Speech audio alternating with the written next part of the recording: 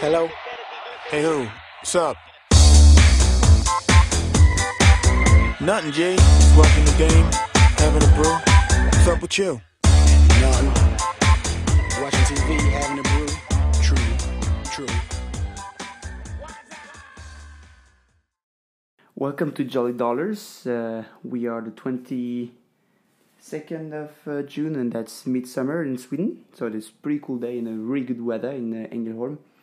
And that's episode 2 of Jolly Dollars. And today we'll be more about the context about Jolly Dollars, because we haven't started on this on purpose, because we wanted to introduce the main subjects of the podcast.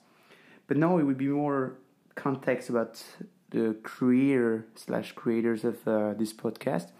Unfortunately, today I won't have my amazing friend Rich. He was not available today, but I will do it by myself.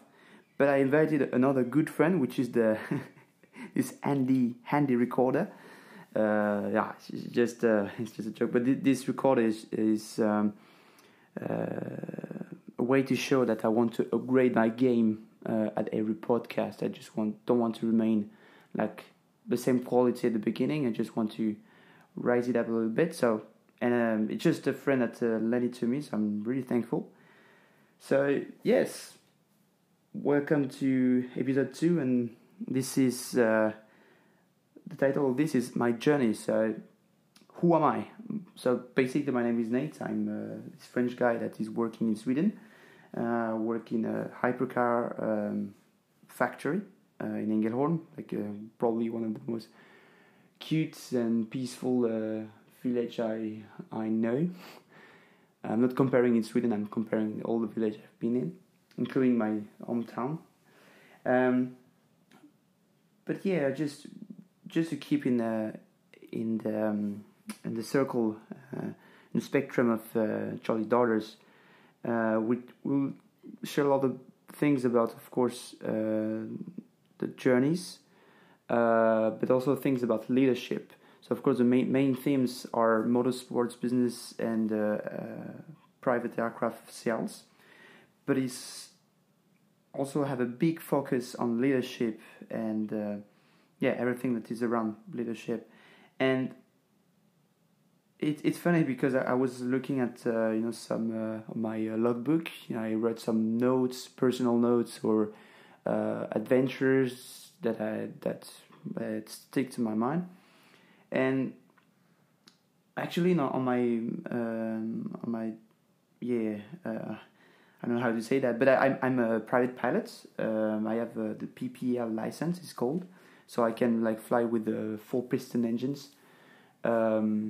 One propeller, obviously, and 4 seaters, so you can bring 3 passengers, which is pretty cool. And I just passed my single engine pilot rating. I think it was not last week. Yeah, it was last week, Tuesday last week. And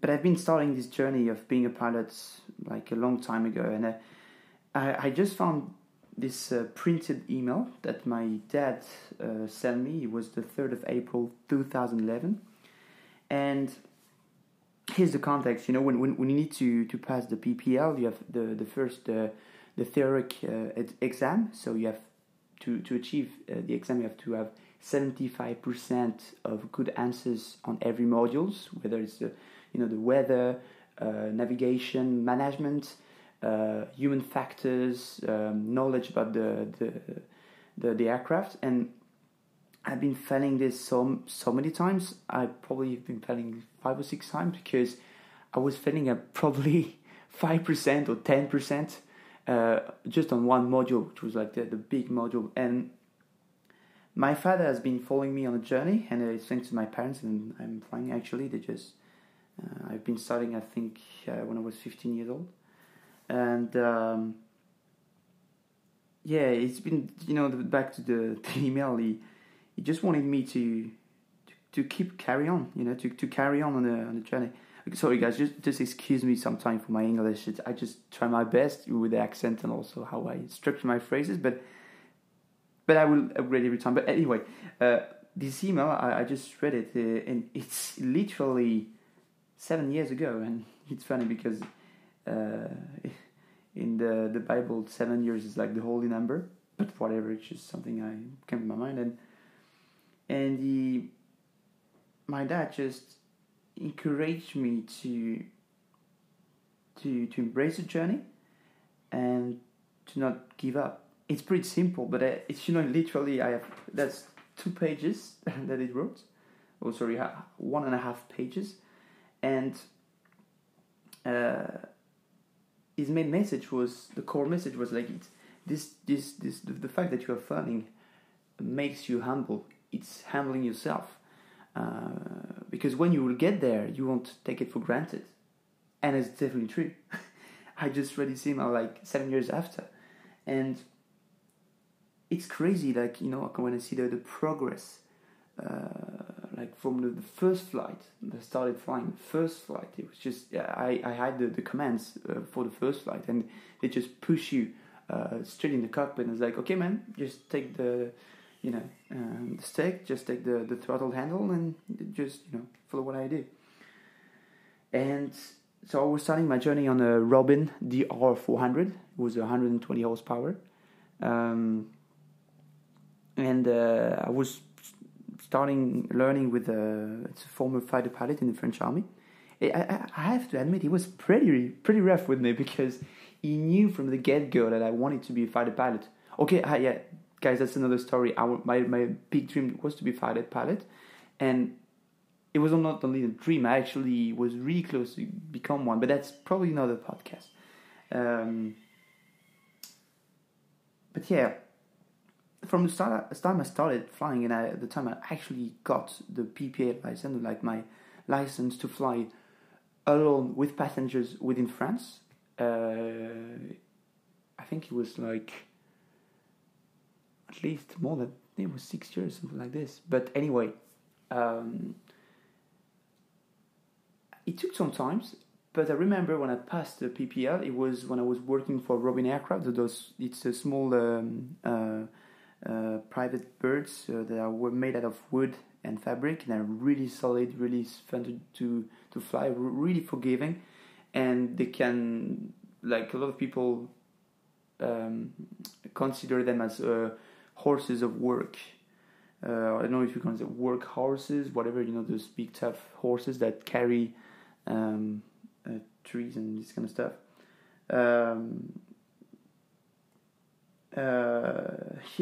So that was really fun to fly in.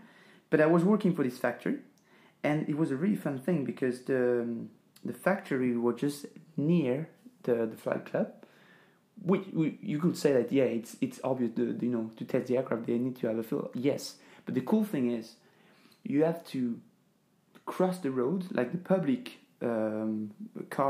public road, to get on the other side of the area, which was where the runway was, and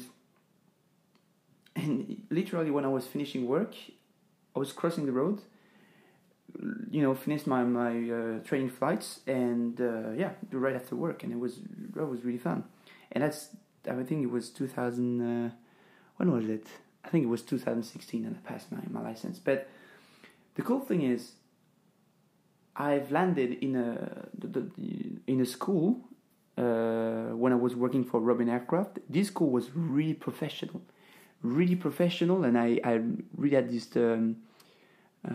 I learned about the structure, about the good routines, and also about responsibility, because you literally the flight commander, and you're the captain of whatever. You're the flight commander, so you're responsible for the lives of your passengers.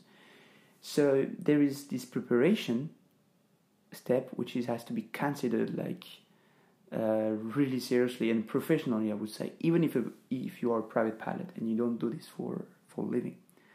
So I that was the first thing. I was blessed that I was working for the factory that was making those training aircraft, and also a private aircraft that was learning to fly in. And I was in this very professional school. And when I was about to and to finish the preparation session. You have to do like many flight hours, and then at one point you have like 3 solo navigation flights, and the big last navigation flight was like three airports you have to land in. And I remember the big last navigation flight was during the Paris terrorist attacks, and that was an amazing flight. But I remember when I landed, in the first airport, there was like 2 guards and security guards, and just asked me where I was coming from, how many passengers I have, how old I was. Check my ID card, and check my the aircraft logbook and my own logbook. So that wasn't stressful at all, but you can see like there is like a tension in the country, and so those terrorist attacks. It was the Bataclan attack. There was like many small attacks in Paris, including in restaurants, in bars, and in this theater, which was named Bataclan. And I have to admit that it was a pretty tough period, not for me, but the climate in France was pretty tense, especially like a month after I went to Paris for a training. But anyway, back to flying. Before I went to the navigation, this big navigation, my flight instructors like, Nate, have you checked those the notice, the bulletins notice to see if the airspace is blocked or whatever, because that could have been the case, that their airspace was blocked, only reserved for military aircraft and helicopters, whatever, but it wasn't blocked.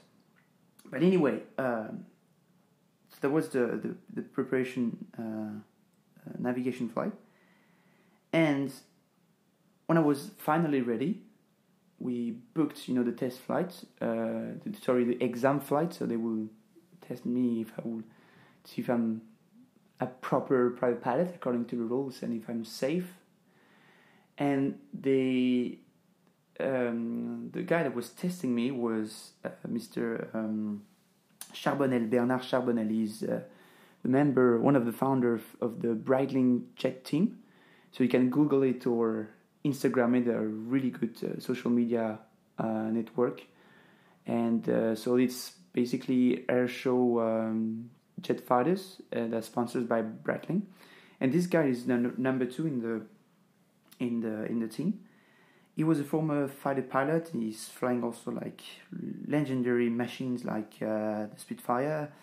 And I was blasted by his humility and his capability to put himself always in reconsider his point of view and always question every flight. Like he said, mate, every flight is, you need to reconsider. You need to, always take a step back and always respect the safety routines. And I was so comfortable with this guy that I think I even sweared. Yeah, it's not my nature to swear, but I was so comfortable with the guy. I said, I swear during the briefing, because okay, when should we fly now? I don't remember what I said. But the thing is, so it was the guy that was from the Breitling Jet team, a really experienced guy, former fighter pilot, that was not judging me as a person, but he was wanting to examine me as a pilot, and I was really impressed by that. He considered me as a pilot, not as undergraduated young pilot as no experience. No, he really considered me as a potential good pilot. I really appreciated that, and also that he just considered me like his teammate or whatever.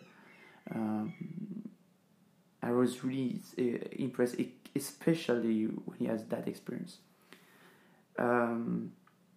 So yeah, we did these flights, and we did like the first flight was cancelled because of weather, and then we did the test on the second flight. And I show him what was my preparation, what was the steps, and then we went up flying. And then there was this big barrier of clouds that was blocking the way. And he said, "Okay, what should we do now? Should we stop? Should we carry on?" I said, "Okay, we stop and we have to do to reroute the flights in another airport." So that's what we did, and that's where the test really started, because in those tests you see how you adapt to your original flight plan and also how you make decisions. That's really important. So we did the flight. I won't be too nerdy about the flight. It was an amazing flight, and all the exercises we did was amazing. But I remember the most more important thing, it was when we actually were on the taxiway, we stopped the engine, and this silence, of just sitting in the cockpit with your flight instructor, which is testing you, and hearing the engine, like hearing just silence. It was so loud. The silence was so loud. It's crazy but it was a loud silence. And then he told me, "So man, how do you feel about this? Are you happy about your flight?" It's like, I could have done better. I'm not really satisfied about this and this. And oh, okay, you're not satisfied. So he was going out of the aircraft, and there's like, "Hey man, you have a license. It's okay." And then I just shouted, and this shout was not only a satisfaction of passing the license. No, it was like seeing all the process, those years, and then my dad bringing me to those exams, and finally get the exam where I can have the license to fly alone in France with passengers and be recognized an official licensed pilot. For me, that was one of the best days. And the thing is, we did a party in Flight Club to celebrate my license, and I invited Mr. and Mrs. Robin, which are the creators of the Robin aircraft design, and they are the creators of and they are the founders of the company, and actually the company bear the name. And I was so blessed that they came, because they are they won't come to any parties or any especially when they don't know the people, and they are pretty old people, and they but I was so blessed, and how humble they were with me, and how much of a blessing it was for them to come. But if I would have to sum up the whole thing, and when I'm also thinking about the email that my dad sent me 7 years ago, I'm so happy and blessed about the process, and I'm so happy I just embraced it, and I found it encouraged me to carry on. And the thing is, I passed my license on the first shot. Some people had it on the in the second shot. I haven't heard third shot, but still, it's pretty tough. And so I had it on the first shot, and the guy that tested me was like a super experienced, humble fighter pilot flying in the Breitling Jet team. And on top of that, I was after that flying for Robin Aircraft, for the factory I was doing the internship and working in. One time the sales director came to my desk and said, "Hey, do you want to fly with me?" I was like, "I don't know." "Yeah, of course I want to." And he let me fly the company aircraft, which was like a DISA 155 Tilot engine, really nice aircraft with the glass cockpit, those really state of the art glass cockpits, glass instruments.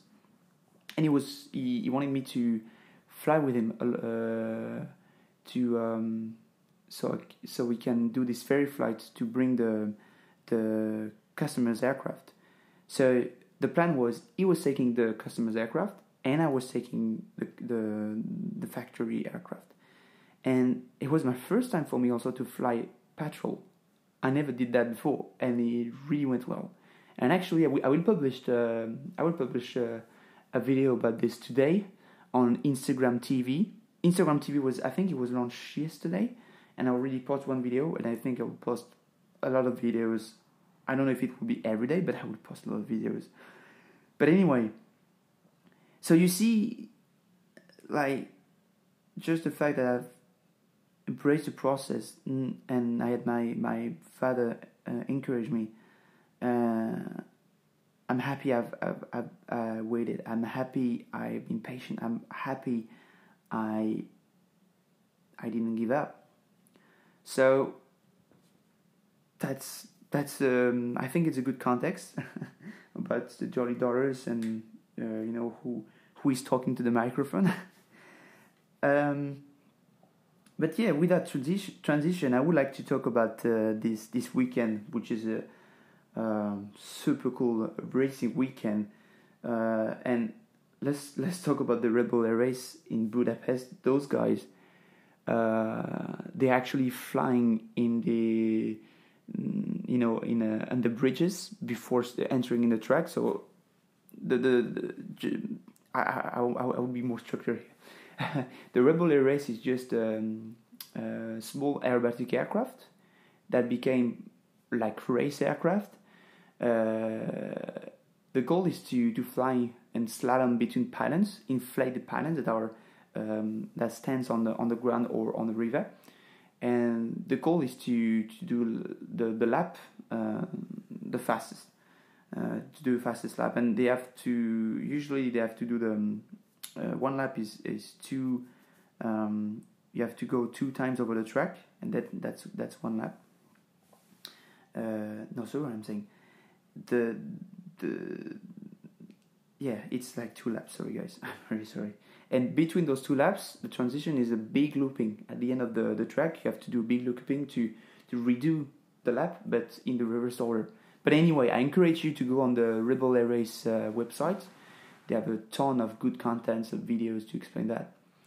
And 2 days is free practice day in Budapest. So yesterday they trained the aircraft settings, but also they trained to fly 10 meters above the ground, because before entering the track they have to fly under a bridge, and the distance between the bridge and the water is 10 meters.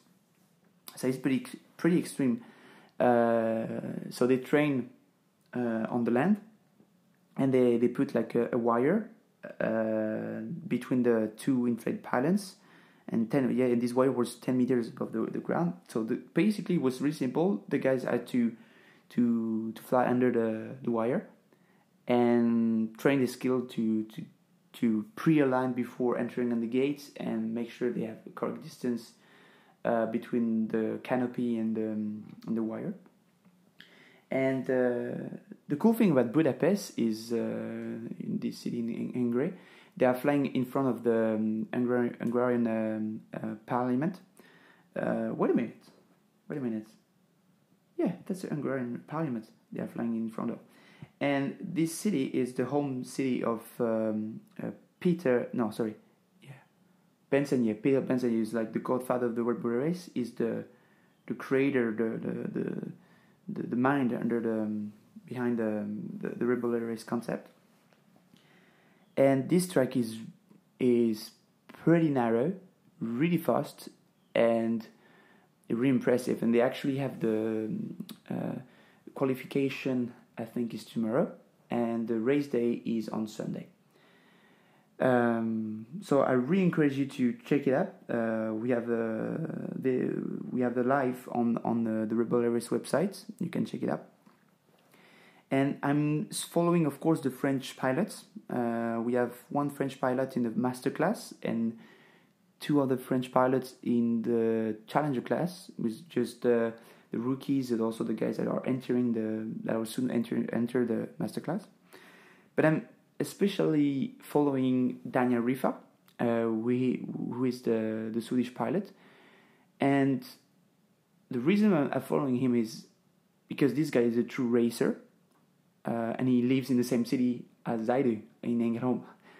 So it's pretty impressive, and this guy is really humble, but he is really badass when it comes to racing. But that will be another episode to talk about him.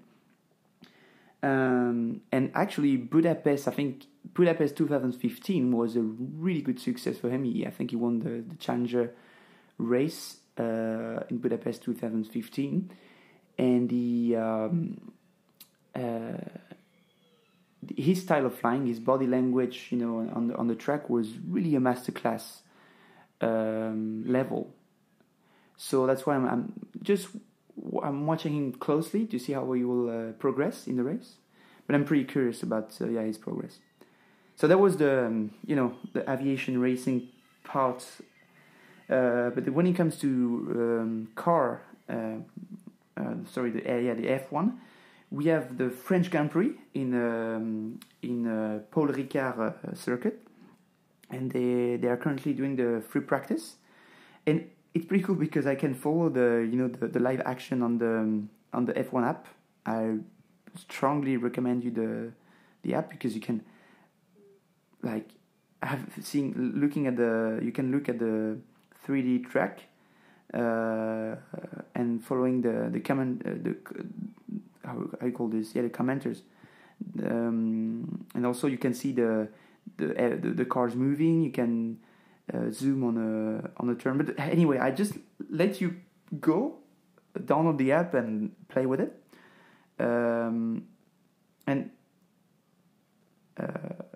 It's pretty cool way to follow it. So just listen to it. Is the commenters radio practice session and then long running with high fuel and seeing what the time's going to be like in the race. And that's another thing with the track that's new to the calendar for this year. So you see here, we even have Grosjean, the French pilot in the Haas team, who is training right now. So just a fun story to have a good connection between aviation and F1. We've been flying private over the Paul Ricard circuit. We did this long trip from Dijon, East France, until Isola de Elba. It's a small island east of Corsica. It's a small Italian island, like a paradise island. And as we were returning to France, because we flew from Isola de Elba, Corsica, and then south of France, we stopped at Paul Ricard circuit, and it's insane because I had the opportunity actually to volunteer in this race as host to greet the visitors and all the fans that will attend the race there. But I couldn't because of the schedules of the planning, and you have to choose sometimes. You can't do everything. That's a fact. You can't do everything. You can do a lot of things, but you can't do everything. So I'm following my friends on Facebook, that posting some pictures, and I'm following also on Instagram the F1. And just to do leadership notes. Fernando Alonso, who is the pilot in McLaren Racing, has been part of the team who won the 24 Hours of Le Mans. I think it was last week. And this guy is also racing in the Indy cars in US, and I'm really impressed about this guy's skills to click and adapt from different formats of race. And I will quote autosport.com, who has those guys have a really good website and a really good Instagram Instagram account, and they quoted Fernando Alonso about his opinion on the motorsports and motorsports world right now. So I will quote him: "In the modern era of motor racing, this was not the normal thing to do. In the last 2 decades, I think we were more into professional drivers in one discipline maximizing the skills in that discipline. So what we are doing now is quite going back a couple of decades and changing motorsports, and I'm happy to lead that change. What we've done over the past years is probably a revolution for motorsport. So I think Alonso is aware of about the context, because of course he's a driver, but I don't think this change in motorsports is happening right now. I think it's happening.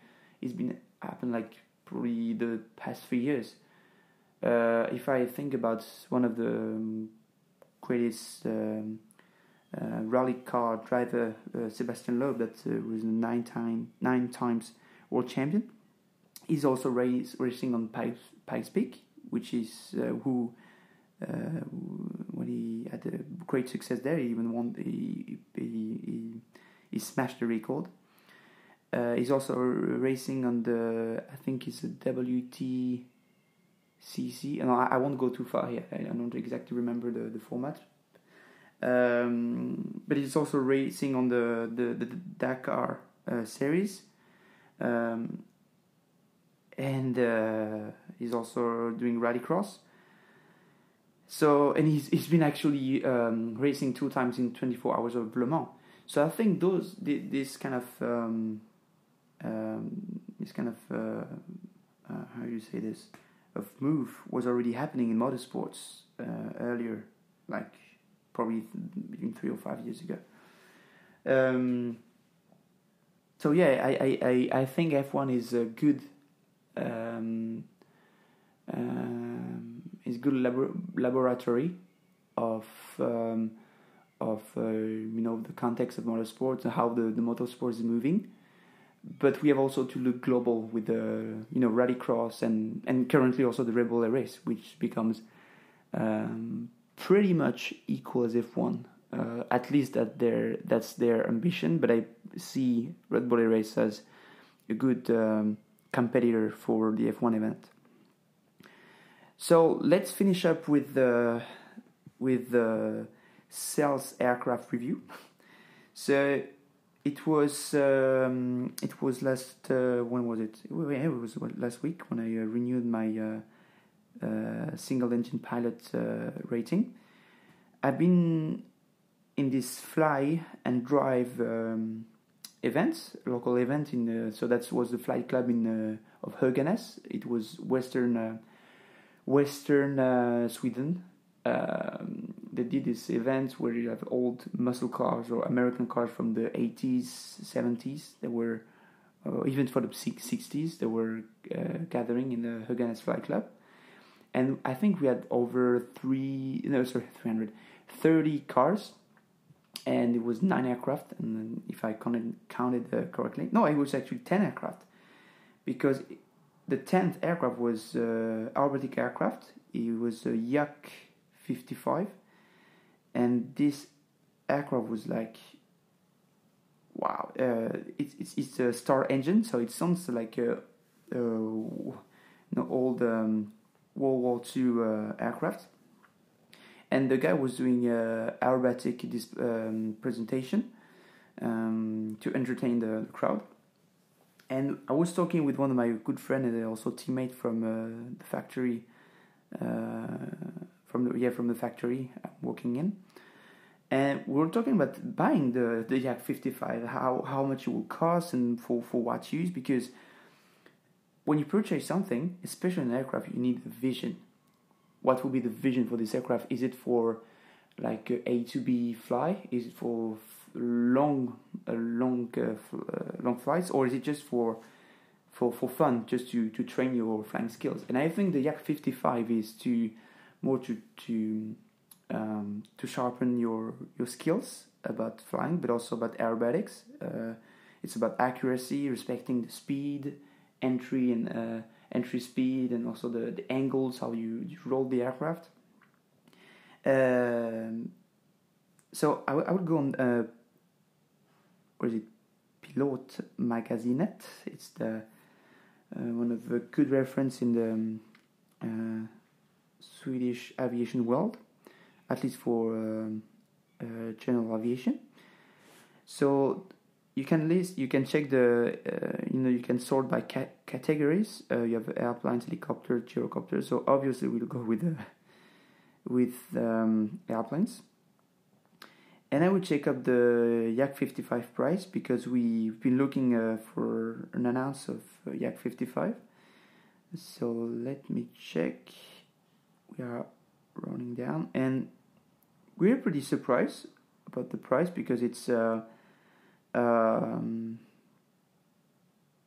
it's a fuel demanding aircraft. So this aircraft was the announce I'm looking at is sold by Per Noren. So Per, if you're listening, thank you for posting the announce. So the Yak 55, it was built in Russia in 1990, and it flew the first time on 2002. So it flew 183 hours, which is pretty short. It's not a lot. And that's the flight time up to the 10th of May 2018. So blah blah blah. We have some cool technical data. Let's be not too nerdy, but hey, I don't have the price. I thought they had the price. Oh, I'm sorry, guys. Price, contact me. Amazing. So contact the guy. But I would say for this kind of aircraft, we've been looking on the analysis. It's probably, you should cruise around 40,000 euros for a Yak 55, which is pretty cheap.